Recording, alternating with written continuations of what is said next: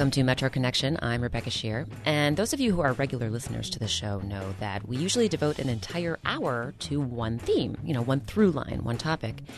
Well, every now and again, there comes a week where we get a little bit crazy and bust right through that thematic approach.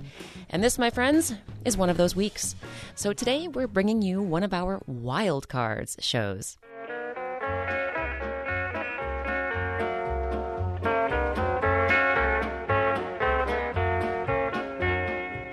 We'll take a behind-the-scenes peek at a long-shuttered part of the Maryland Zoo. The last thing I recall being exhibited in here were hyenas. No. Yes. And we'll check out the latest in the state's fight over fracking. Why should this county become a sacrifice zone for a company, Dominion Resources, that's based in Virginia, to make a lot of money selling Appalachian frack gas to India and Japan? Plus, we'll conduct our first ever interview with a guy wearing nothing but tighty whities. And we'll find out why he wants you to strip down too. We're reaching out to big people, small people, old people, young people. Underwear knows no boundaries. Underwear knows no boundaries, exactly. But we'll kick off today's show with a little music. I'm not one for fortunes, I'm wishing on a star. And I've studied all the stories and what our chances are. This is Broadway star Idina Menzel singing Here I Go, one of the songs from a brand new musical having its world premiere at DC's National Theater before heading to Broadway next year. It's called If Then. The story is about a woman in her late 30s who leaves a loveless marriage out west and moves back to New York City. Brian Yorkie wrote the musical's book and lyrics. And the show takes off from her first day in New York City. She makes one of those seemingly small choices that ends up having enormous ramifications. And we follow two of the different paths her life might have taken from that choice. I had been really drawn to a musical idea that was based on the sort of choices and chance of your life and the question of whether we're destined to find certain things, whether it's our career or our true loves. This is composer Tom Kitt, and he and Brian Yorkie actually seemed kind of destined to find their career together in a way. Kitt was a senior at Columbia University in New York, and Yorkie was a recent graduate when they came together to write the school's annual musical send-up of all things Columbia. It's called The Varsity Show. And in the interest of full disclosure, it would be good for your listeners to know that we did a show with you back in college. Oh yes. I should probably tell you that I was in that show. They should know that we wrote songs for Rebecca, and she was fantastic in the show. It's true. And we're both very impressed that you ended up in a much more responsible profession than we did. Yep. You used your Columbia education to good ends. Okay, the guys are definitely selling themselves short here. Their first big-time post-college collaboration, Next to Normal, wound up winning them 3 Tony Awards and the Pulitzer Prize. And like If Then, it too was on a DC stage before taking Broadway by storm. Next to Normal first premiered at Second Stage, an off-Broadway theater in New York. But the show was clearly not fully ready for, human consumption at that point. And David Stone, who was our producer, met Molly Smith, who runs Arena Stage. And they hatched a plan to bring the show down here to Washington, D.C. and work on it some more. The rest is history, and pretty fantastic history at that. And speaking of history, composer Tom Kitt says he's thrilled to try out another musical in Washington, and at the National Theater of all places. I mean, that place is just brimming with stories. For instance, on April 14th, 1865, Tad Lincoln was attending a show there when his father, President Abraham Lincoln, was assassinated. But the National also has a rich history of serving as a hot spot for pre-Broadway runs of plays and musicals since it was founded in 1835. It hasn't had as many new shows trying out over the past few years, and to now be a part of a new tradition of taking shows to this beautiful theater and being here, I just feel very lucky. Is this where West Side Story tried out? I believe a funny thing happened on the way to the Forum. Oh, that's as well. right. Which is a legendary tryout because it wasn't working. And Jerome Robbins came down to see it and said, change the opening number. So Sondheim wrote Comedy Tonight. Yeah. Right? Yeah. Forum wasn't the only legendary pre-Broadway tryout at the National. Take Showboat, which opened here in 1927. John Loomis, the National's corporate administrator, knew someone who attended the show's very first performance. And it ran over into 1 o'clock in the morning, and so they did cut the show significantly from that point. Loomis has a printed list of many of the shows that pre-Broadwayed here, and let me tell you, can you read some of them more from your list? Sure. It goes on. Philadelphia Story with Katharine Hepburn and Shirley Booth. And on. Hotel Paradiso, which Angela Lansbury made her actual legitimate American stage debut here at the National Theatre with Bert Lahr. And on. Little Moon of Alban, which Julie Harris and Robert Redford pre-Broadwayed here. This list goes on for pages and pages, and you're only in the 1960s. Yeah, it's amazing. Oh, and one of the Hello Dolly pre-Broadwayed here. You could fill books here. As composer Tom Kitt mentioned, the National Theatre's stream of pre-Broadway tryouts hasn't been as strong over the past few years. The 2000s have only seen a handful. One of the shows flopped on Broadway, and another closed before it even got there. John Loomis blames the slowdown on what he calls the ballooning economics of shows. The shows became bigger and bigger and more highly specialized technically, which made it more difficult to travel and move all that equipment. Think of the helicopter in Miss Saigon. It was easier just to keep it in New York and stay there.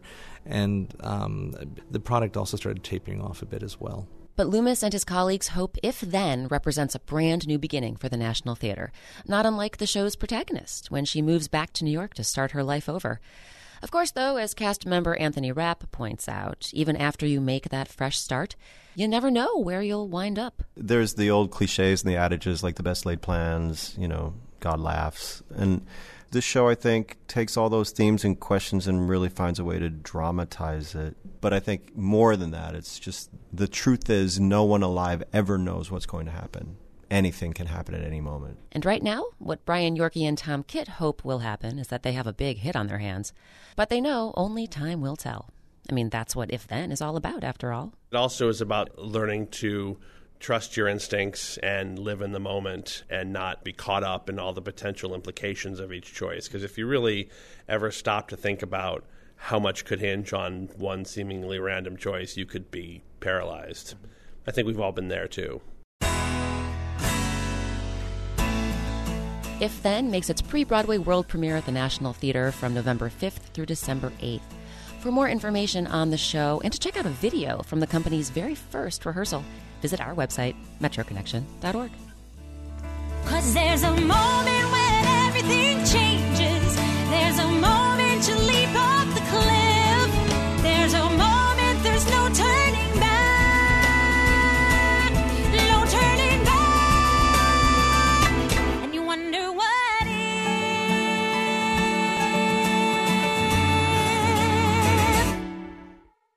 We'll head out of the city now to the western shore of the Chesapeake Bay, specifically to Calvert County, Maryland, and a place called Cove Point. That's where Dominion Power is looking to convert an existing natural gas import facility into a liquefied natural gas import facility. The plan promises to create thousands of construction jobs and help the U.S. make money off its surplus of natural gas. But some say the plant would be a net negative for the county and the state of Maryland. Environment reporter Jonathan Wilson has the story. Jean Marie Neal leads me down a short, mulched path behind her house onto the sand of Cove Point Beach. It's beautiful. We're looking out onto the Chesapeake Bay, Cove Point Hollow specifically. There are other homes that back up to the beach, but mostly what you see here are trees, sand, and water, until you look to your north and a bit west, about a mile in the distance. That's where Dominion's property lies and where two stark white storage tanks rise up above the trees. The overall concern is that what you're doing is you're turning this entire area into an industrial site. I mean, that itself just blows your mind. Dominion owns more than 1,000 acres here, but only uses about 150 acres for actual operations. And that much won't change if its $3.8 billion project gets all the necessary permits from state and federal agencies. The company's expanded facility would allow Dominion to liquefy 750 million cubic feet of natural gas per day and export it with the help of an estimated 90 fuel tankers each year.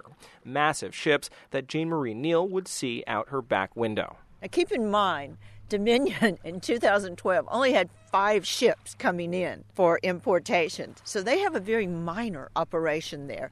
That isn't really by choice. The fact is, importing natural gas doesn't make sense in the U.S. right now. The shale gas boom has made prices here cheap.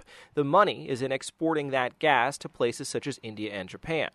But Dominion spokesman Dan Donovan says the company's plan isn't simply about profits. He says projects like Cove Point have support as far up as the White House. The President of the United States has said that part of his program is increased natural gas drilling in the United States, so that not only we have better air here, but we can export some of it and reduce the use of coal in other countries. So this project fits right into his environmental plan. Opponents of the plan have accused Dominion of hiding details about the project from the public and skirting close examination of its true environmental impact.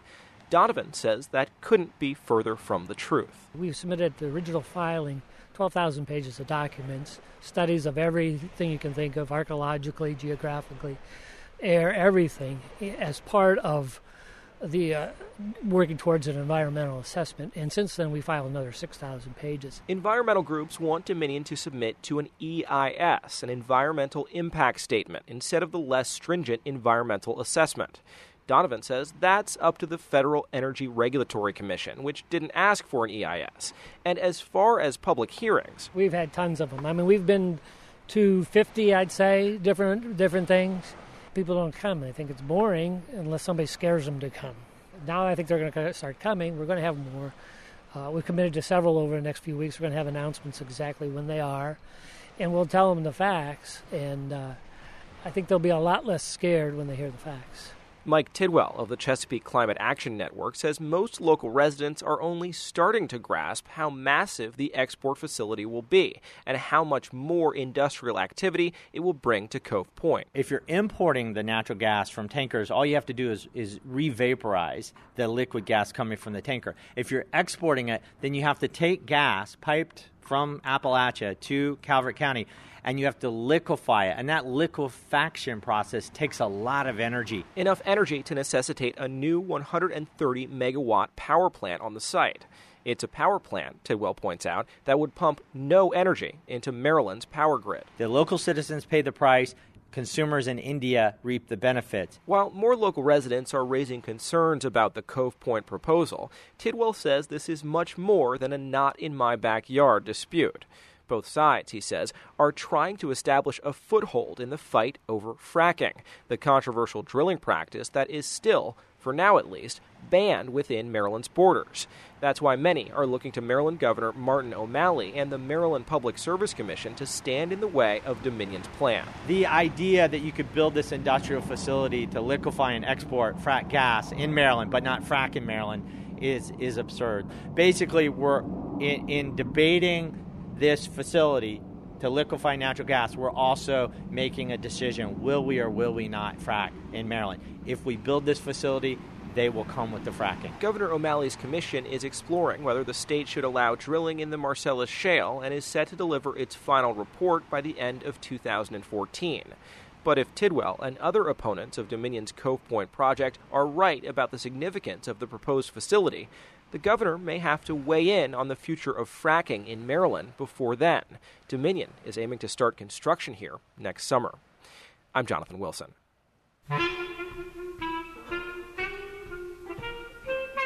We have photographs of Cove Point and more information about Dominion's proposal on our website, metroconnection.org.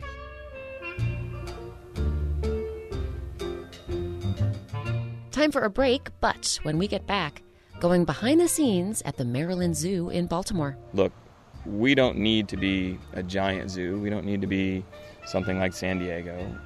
We can be small, but focus on what we do well and do it even better.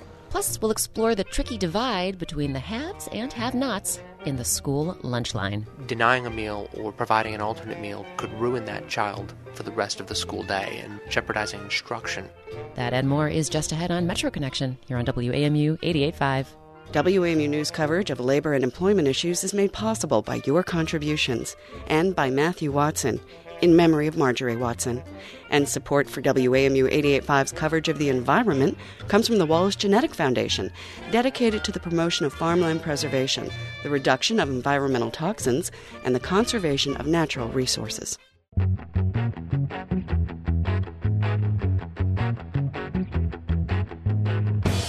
I'm Rebecca Shear, and welcome back to Metro Connection.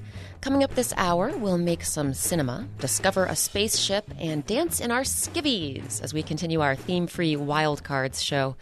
But first, we're going to head to school, the cafeteria to be exact, as we explore a question that's pretty tough to answer.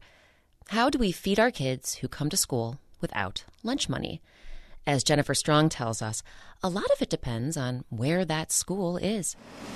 Okay, show number in.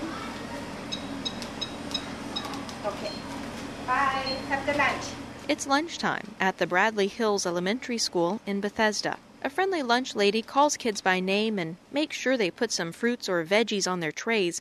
It seems like a pretty routine scene, but nationwide there's no rule about what should happen in a school cafeteria when a child shows up without lunch money.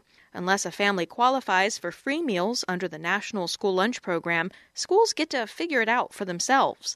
Diane Pratt-Havner is with the Maryland-based School Nutrition Association. USDA advises schools that they're not obligated to provide meals to children who forget their lunch money. You heard that right. In some places, schools don't feed the kids who show up without lunch money, and that doesn't break any rules. In the absence of any guidance, many schools struggle to come to a consensus on how to respond when unpaid meal charges balloon out of control.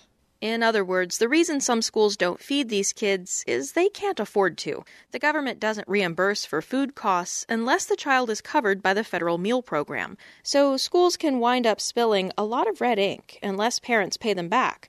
Most schools use robocalls to remind parents of their debts. This is an important call from District of Columbia Public Schools. Your child has an outstanding meal balance of $2. Some get tough with families and use debt collectors, but this is expensive and it doesn't always work.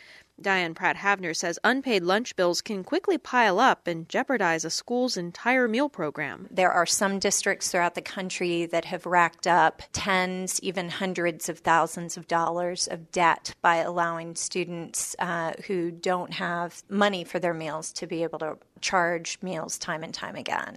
That's certainly the case in the D.C. public schools. Students owe cafeterias here about $100,000. This also used to be a problem in Alexandria's public schools. The head of school nutrition there recalls a time when students charged $10,000 worth of food in a single month.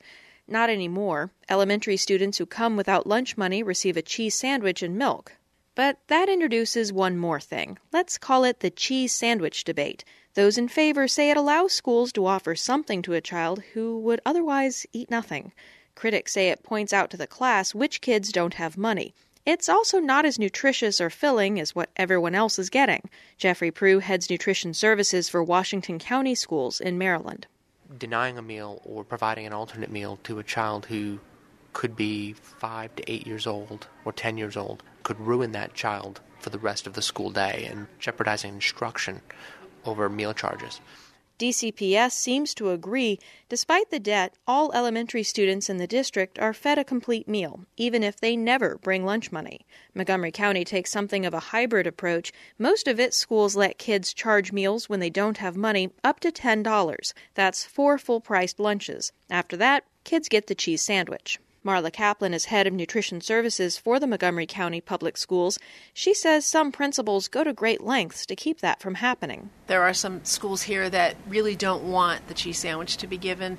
The schools will put money directly on some children's accounts just to get them so that it won't be at the minus $10 where they can't get a full meal. Alexandria also tries to ensure kids from lower-income families get full meals. It provides free lunches to all students who qualify for a lower-priced meal under USDA guidelines.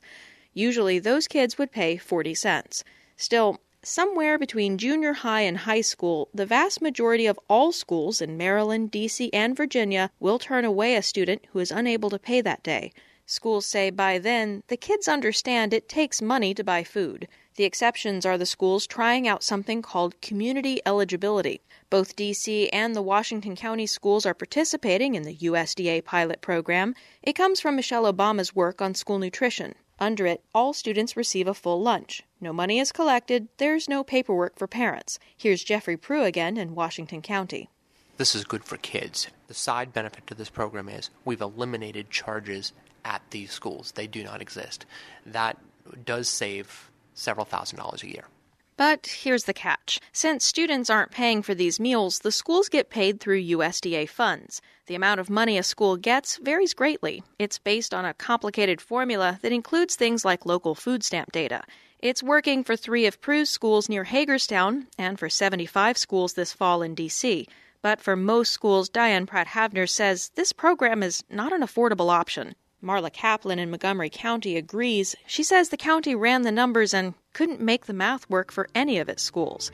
So it seems debates over cheese sandwiches and how young is too young not to be served in the lunch line won't be over anytime soon. I'm Jennifer Strong. What's your take on the so-called cheese sandwich debate? You can reach us at metro@wamu.org or find us on Twitter. Our handle is @WAMU-Metro.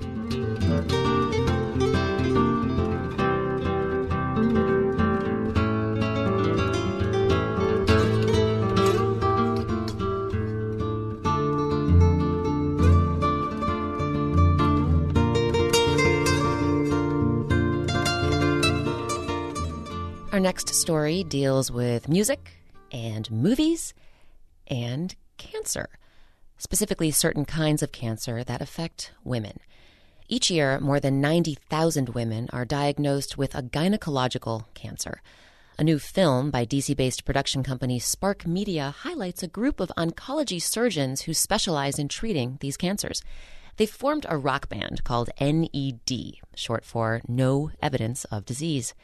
Emily Berman sat down with the film's director, Andrea Kalin, who began by explaining how she came across this particular idea for a documentary film. This one actually was brought to my attention at a back-to-school night for the field school. The manager of the band, who at the time was the head of Walter Reed's Women's Health Research Center, mentioned to me that there was a band of 6 GYN surgeons, that they had cut 2 albums, that they were working with a producer who had put out albums for Linkin Park and Ziggy Marley. And I was intrigued. I thought, doctors who are rock docs, this could be fun.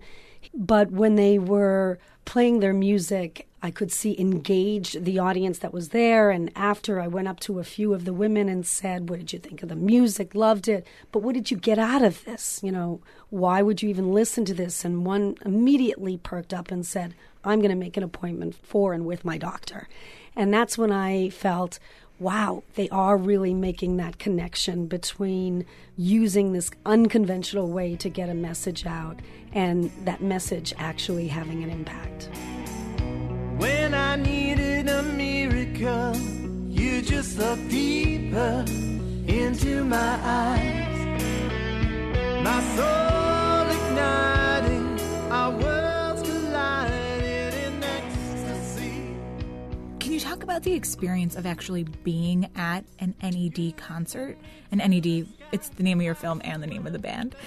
Are the fans there mostly patients of the doctors? The typical crowd are mostly the doctors' patients, their friends, their families, their loved ones. They call themselves Ned heads, and they'll shave NED into their just spouting hair that's coming after a chemo regime. They'll tattoo Ned on their breasts. They're incredibly excited to be able to see their doctors also in a different context.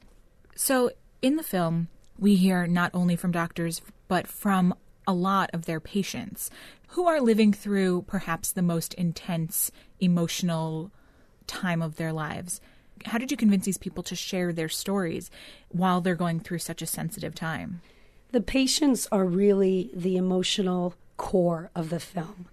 So much attention is paid to breast cancer that they were willing to embrace a crew that could break through the silence of a disease they were suffering from, but no one really knew about. But there were moments that it was raw and very difficult to keep the camera rolling when you're experiencing things that are totally unscripted and often very painful. There's an acute mission that we felt with this film, that we want to get people to start talking about things that are uncomfortable. And that's something we hear from one of the doctors in the film. Dr. John Boggess, who works at the University of North Carolina in Chapel Hill, says the music for him is to get people to talk about something that no one wants to talk about. Yeah, I think the release valve that they need through the music is really important as physicians, as surgeons that have an incredibly vicious and demanding schedule with outcomes that are less than optimistic. And for the patients, I think it gives them a chance to see the humanity in their doctors, and that changes their relationships. So throughout the film, we hear many patients telling their doctors that they love them. And this really struck me because there's even a patient who passes away in the film, and her husband recalls her last words, and I want to play a clip of that. Mm-hmm. The last words that she said, I remember vividly. Again, it was Dr. Soper. And I think he was holding her hand. Mm-hmm. And he explained to us the reality of it. We knew that things were winding down. Yeah. And again, she hadn't spoken now for 2 days. And she suddenly lifted up her head and looked at Dr. Soper full in the face. And she said, I love you. Thank you. And those were her last words. So her last words were, I love you. Thank you. To the doctor. I mean, not to the husband. The husband's recalling it. It's a really intimate relationship that they form. I was able to look at doctors in a different way. We think when they close the door and bring in the next patient that most of them just forget about us and move on.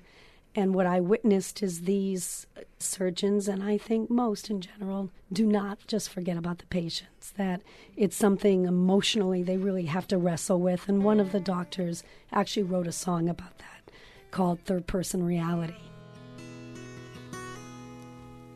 Starts with denial, there must be some mistake. Check the lab, check the name, double check the date. We bargain a while as the clouds settle on. A week, a month, a year, I can't predict how long. We hear a lot about breast cancer, but we don't hear so much about other GYN cancers, which affect 90,000 women a year in the U.S., a third of whom will die. How big an issue is this in the United States and around the world? In the last 30 years, 1 million women have been diagnosed with a GYN cancer. You have as many women die of GYN cancers as men do of prostate cancer. Yet prostate cancer research receives 50% more funding than all GYN cancers combined. And then when you look beyond our own borders, the need is even higher. In Africa and Southeast Asia, cervical cancer is the leading cause of women's deaths in the Southeast Asian region and also in Africa. Andrea Kalin, thank you for your film and for chatting. Thank you for allowing us to make some noise. That was Andrea Kalin, director of the film NED, No Evidence of Disease, speaking with Metro Connection's Emily Berman. The film is screening on November 5th at Landmark Bethesda Row, and the band is playing live on November 2nd at Penn Social in downtown D.C. You can find more information about both on our website, metroconnection.org. Dreams of youth, resurrected, length of travel, unexpected, the hierarchy, the disrespected, truth be told, rhythm heals, the outcome is. Our next story takes us up to Baltimore. That's where you'll find the Maryland Zoo. It's one of the oldest zoos in the country, dating all the way back to 1876. And evidence of those early days can still be found in a part of the zoo not many people get to see anymore. Claire Fiesler went on a rare behind-the-scenes tour and brings us this story. It's early morning on a Sunday when I meet up with the Maryland Zoo's press officer, Baltimore native Jane Ballantyne. We're whizzing along on a golf cart past a do-not-enter barrier near the zoo's entrance. To our left, some African crowned cranes are calling in the morning sun. This is the oldest zoo exhibit in the zoo and was built in 1876. So this zoo came into being in 1876. So this was one of the first things to be built. We're in a part of the zoo called the Main Valley, next to an enclosure known as the Round Cage. It looks almost medieval. It's a hulking wrought iron enclosure, now overgrown with kudzu and no bigger than a one-car garage. The last thing I recall being exhibited in here were hyenas. No. Yes. It's hard to imagine anything of substantial size being confined behind these bars on a concrete slab. Back in 1876, it was really a place you put an animal, you let people come and see it, and you gave it food and water, and that was that. The Maryland Zoo used to be run as a municipal zoo for the city of Baltimore, and like a lot of municipal zoos, it had periods during which it suffered, competing against other city funding needs, with no money to replace outdated cages. But to really understand how we got here, you have to reach back to the early part of the century.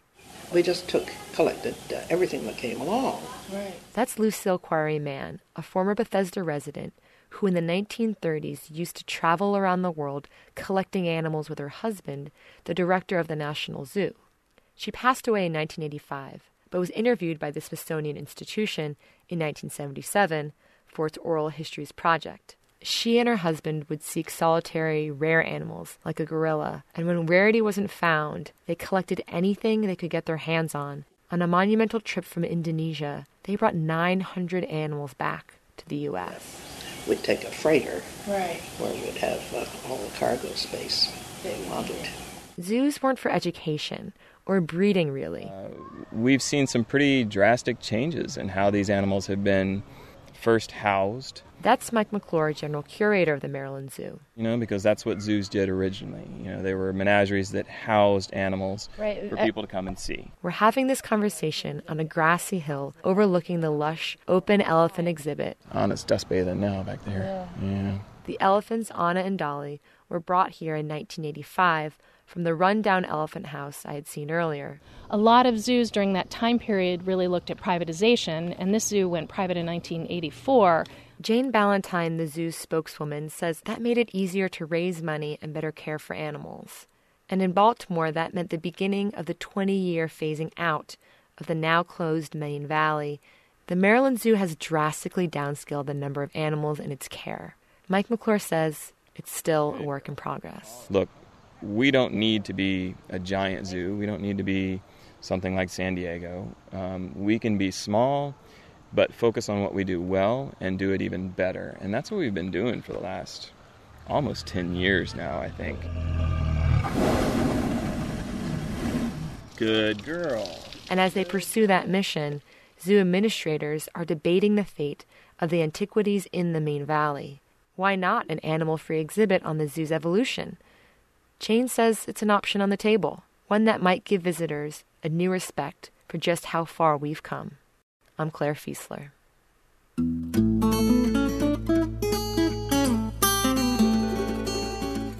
You can check out photos from Claire's visit to the now closed sections of the Maryland Zoo on our website, metroconnection.org.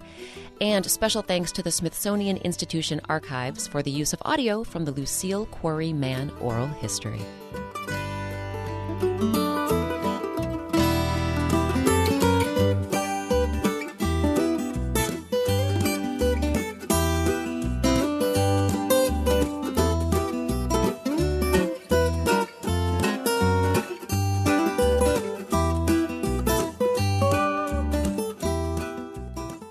After the break, the spaceship from Star Trek is living long and prospering right here in D.C.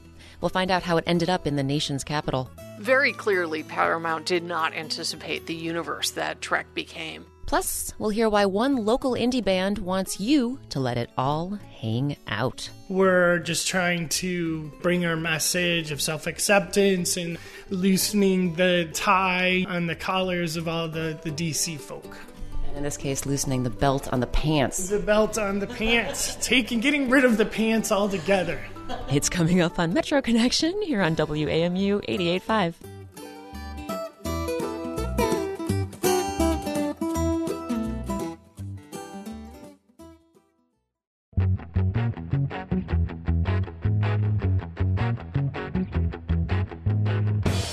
Welcome back to Metro Connection. I'm Rebecca Shear, and this week we're taking a break from our usual thematic approach to the program and bringing you a show we're calling Wild Cards.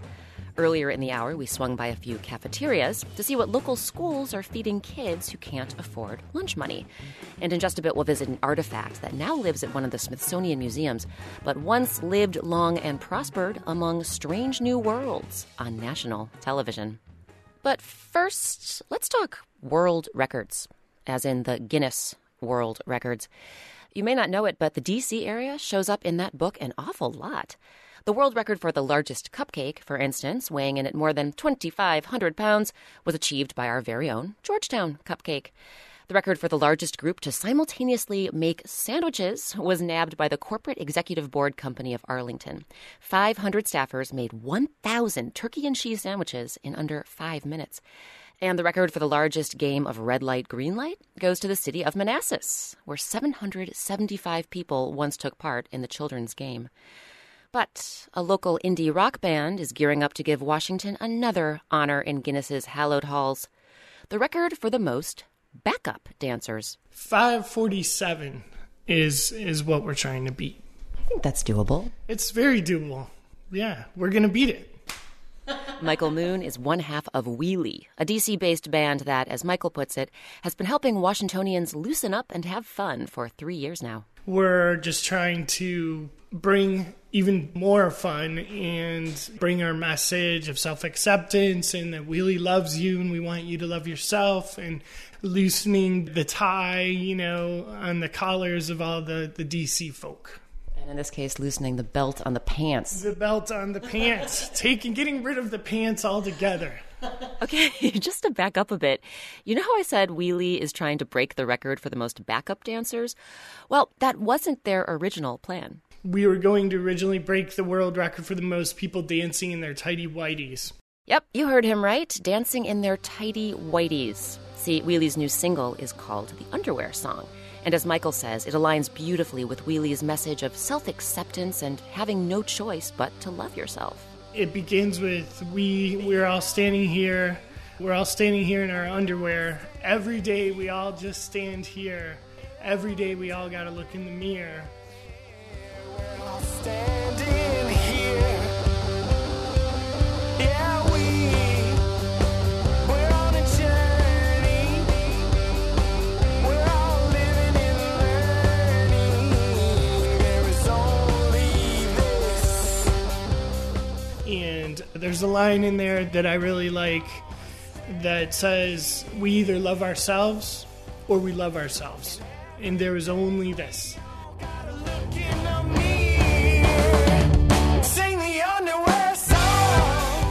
So, with this original goal of breaking the world record for the most people dancing in their underwear, Wheelie got a national underwear company to donate boxes and boxes of undershirts and tidy whities. But then Guinness got back to us just after we had received that shipment. And the Guinness people were like, okay, sorry to break it to you guys, but we already have a world record for the most people congregating in their underwear. It was a few thousand people. And we just can't categorize specific activities of people congregating in their underwear. That's the only record we'll take. So then we changed directions and we started doing some research, and we found this one with the backing dancers that was doable, that we felt like we could do it.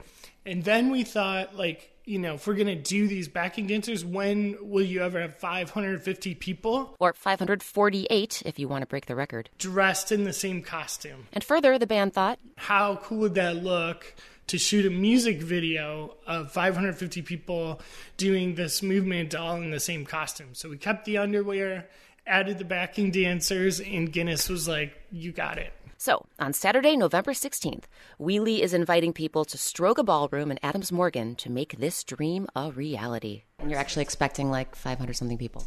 Yeah, we're expecting close to 600 people. And we're talking all kinds of people. Big people, small people, old people, young people. Underwear knows no boundaries. Underwear knows no boundaries, exactly. On hand will be more than 36 dance captains to help participants learn the dance. Wheelie's also putting an instructional video on YouTube. But Michael says the dance itself is actually pretty easy, or as he puts it, pedestrian friendly. So it's designed for a lot of different folks. So if someone is thinking, I'm not really a dancer, you would still encourage them to come? I don't think it's about the dancing. I think it's about the message that potentially we could share with a lot of people, which is about putting yourself out there and having some fun doing it and hopefully, breaking world record and feeling really good about that. Something else it's about is making other people feel really good. Wheelie has invited the local nonprofit Mary's Center to host a clothing drive the day of the event. The band will also donate a portion of participants' registration fees to Children's National Medical Center. To learn more about Wheelie's attempt to break the world record for the most backup dancers on November 16th, and to see that instructional video teaching you the underwear dance, visit our website, metroconnection.org.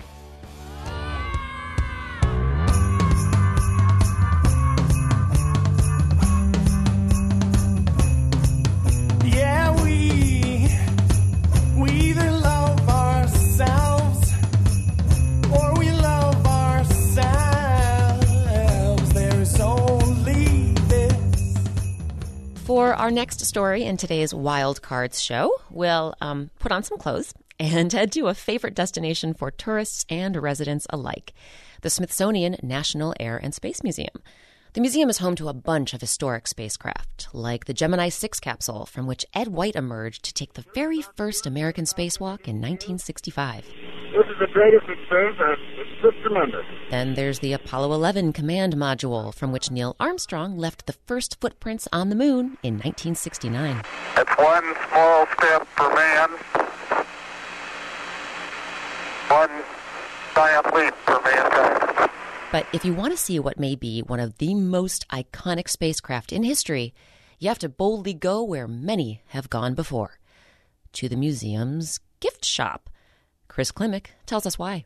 It's possible to visit the National Air and Space Museum and never realize that one of the most recognizable spaceships ever imagined is hidden down in the basement. I'd like to see a little more attention drawn to it. There is a giant sign at the top of the escalator that points you to it, although I think people are more drawn to the one that says sail. This is Margaret Whitekamp, a curator in the museum's Space History Department. Specifically, I'm in charge of what we call our social and cultural dimensions of spaceflight collection. Space. Which means both memorabilia of the actual space program and also space science fiction objects. Such as? These are the voyages of the Starship Enterprise. Its 5-year mission to explore strange new worlds. The Enterprise rests in a 360-degree case at the back of the gift shop, but you see it floating on the horizon as you step off the turbolift, escalator. You have to approach it from a distance, letting it expand in your field of vision with each step. What it reminds me of is the sequences in the first 2, I think, Star Trek movies, where there's this long introduction of the ship as though it's the star of the movie, and there's swelling music.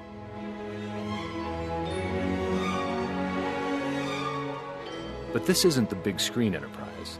It's the original from the Star Trek TV show. And when you watch one of those episodes as aired between 1966 and 1969, you do not get a sense of how big this object is. 11 feet long. It's only a little smaller than my Corolla. There are 2 labels here, and one is for the fictional Enterprise. So we have a label for the Enterprise and how big she, as the ship in the nautical tradition, they would have said she is. And then also there's the label for the studio model. This is essentially 2 objects in one. This is the Enterprise, and then this is the 50-year-old prop that was used to film the idea of the Enterprise for the first time. As with any illusion, it's the idea that matters. The prop is just a means to an end, which accounts for the mixed emotions some fans feel when they see the Enterprise model. I think sometimes they're overwhelmed by the sense of getting to see the piece of the one true cross, the one prop that is a part of the original series television show. The last such vessel was built centuries ago, back in the 1990s. I think sometimes they're also very disappointed because they have a vision of the Enterprise from watching it on a cathode ray tube in Technicolor in the late 1960s or in reruns. It's a vision that was literally one-sided. The model was only detailed on its starboard side because the other one had wires running into it to supply power to the lights mounted within. Designer Matt Jeffries went through a lot of more traditional-looking proposals before Star Trek creator Gene Roddenberry selected the now familiar, vaguely swan-like design. The famous story is that he came in and Jeffries was holding up this little balsa wood model to show him the shape, and it was this shape upside down. And that Roddenberry flipped it over and said, okay, that's it. And we're so used to this profile, this image of the Enterprise, which has then spawned dozens and dozens of other ships in the Trek universe, that it's hard to picture that it could have looked like anything else. That vision of the 23rd century as imagined from the 1960s had a profound influence on many of the people who run the U.S. space program today. I think Star Trek inspired many of us in the game, as we started in it, to say, okay, we're doing Apollo, pretty darn hard, people to the moon, but look what we could have. This is Jim Garvin, the chief scientist at NASA's Goddard Space Flight Center in Greenbelt, Maryland. I was glued to it. I mean, I was 9 years old. It was so imaginative, the characters. I mean, I like Spock, but, everyone likes their... Kirk was the cool one for the girls, I guess. And the fact that there was an attempt to connect real physics with the ethics of exploring new frontiers at the edge of what we could imagine it being like. It was mesmerizing. And he thinks the Enterprise belongs in the Air and Space Museum, alongside all those, real spacecraft. It's like a shrine at the Air and Space Museum. It really is. I mean, a holy place to many of us. You walk in, there's a spare Viking lander, the first thing ever to land on another planet as a robot. You have the model they filmed the show on. This is our tangible legacy to what we've done. Some of it fiction, some of it real. Back at that holy place, the Enterprise is looking pretty good these days. The Smithsonian has conducted 3 major restorations of the model since it arrived disassembled in crates almost 40 years ago. It really does always look a little bit like it's kind of suspended or flying. And we have it standing on a stand because that was really originally how it was built to work. And the museum for years hung the object, and then when we did some research into the wooden structure of this core model, they realized that there were stress fractures in the wood. Becoming critical, Captain. We can't handle it. And they decided to go back to the original system, which was to have it on a stand. Oh, that looks beautiful from here. It has a stark beauty all the final episode of Star Trek aired a few months before Armstrong took his one giant leap for mankind. A decade would pass before the first of the now 12 Star Trek films was released, almost 2 before The Next Generation became the first of 4 spin-off shows. But in 1969, Star Trek was deader than Mr. Spock at the end of The Wrath of Khan. And it stayed dead a lot longer than Spock did. Which is probably how the Enterprise ended up here. Very clearly, Paramount did not anticipate the universe that Trek became. When the National Air and Space Museum contacted Paramount, they were really looking for a prop to put at the end of a Life in the Universe exhibit that was on display in the Arts and Industries building, because this building that we're standing in didn't exist until 1976. And so this was given to the museum as a part of that exhibit in order to really illustrate what it might look like when people went into space. But it was given, not loaned, and I don't think they had any idea what they were giving away. They might have started to figure it out a few years later. After a letter-writing campaign by Star Trek fans and a personal intervention from President Gerald Ford, NASA was persuaded to change the name of the very first space shuttle prototype, which is how the ship they had planned to call the Constitution went into the history books as the Enterprise. I'm Chris Klimek.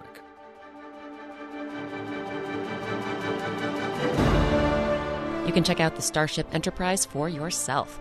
Just swing by the National Air and Space Museum gift shop any day of the year except Christmas.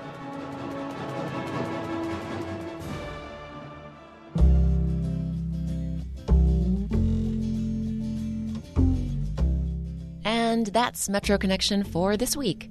We heard from WAMU's Jonathan Wilson and Emily Berman, along with reporters Chris Klimek, Claire Fiesler, and Jennifer Strong. WAMU's managing editor of news is Memo Lyons. Metro Connection's managing producer is Tara Boyle. Lauren Landau is our editorial assistant. Our intern is Stephen Yenzer. Thanks, as always, to the WAMU engineering and digital media teams for their help with production and the Metro Connection website. Our theme song, Every Little Bit Hurts, is from the album Title Tracks by John Davis and used with permission of the Ernest Jennings Record Company. You can find all the music we use each week on our website, metroconnection.org. Just click on a story and you'll find information about its accompanying song. And if you missed part of today's show, you can stream the whole thing on our website by clicking the This Week on Metro Connection link. You can also subscribe to our free podcast there or find us on iTunes, Stitcher, and the NPR News app. We hope you can join us next week when we'll explore the D.C. neighborhood of Shaw. We'll revisit the highs and lows of this historic area and explore the many ways it's changing.